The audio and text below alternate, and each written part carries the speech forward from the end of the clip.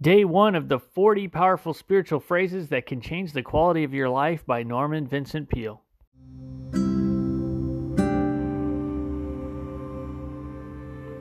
Number 1, the things which are impossible with men are possible with God. Luke 18:27. This text shows how to do an impossible thing. Size up your problem, pray about it, do all that you can about it. If it seems impossible, don't give up, but affirm.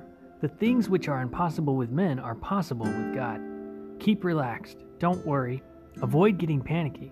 Never think this can't be done.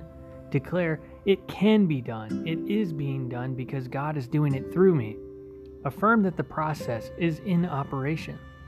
The final outcome may not be entirely what you now desire, but handled in this manner, the solution will be what God wants it to be.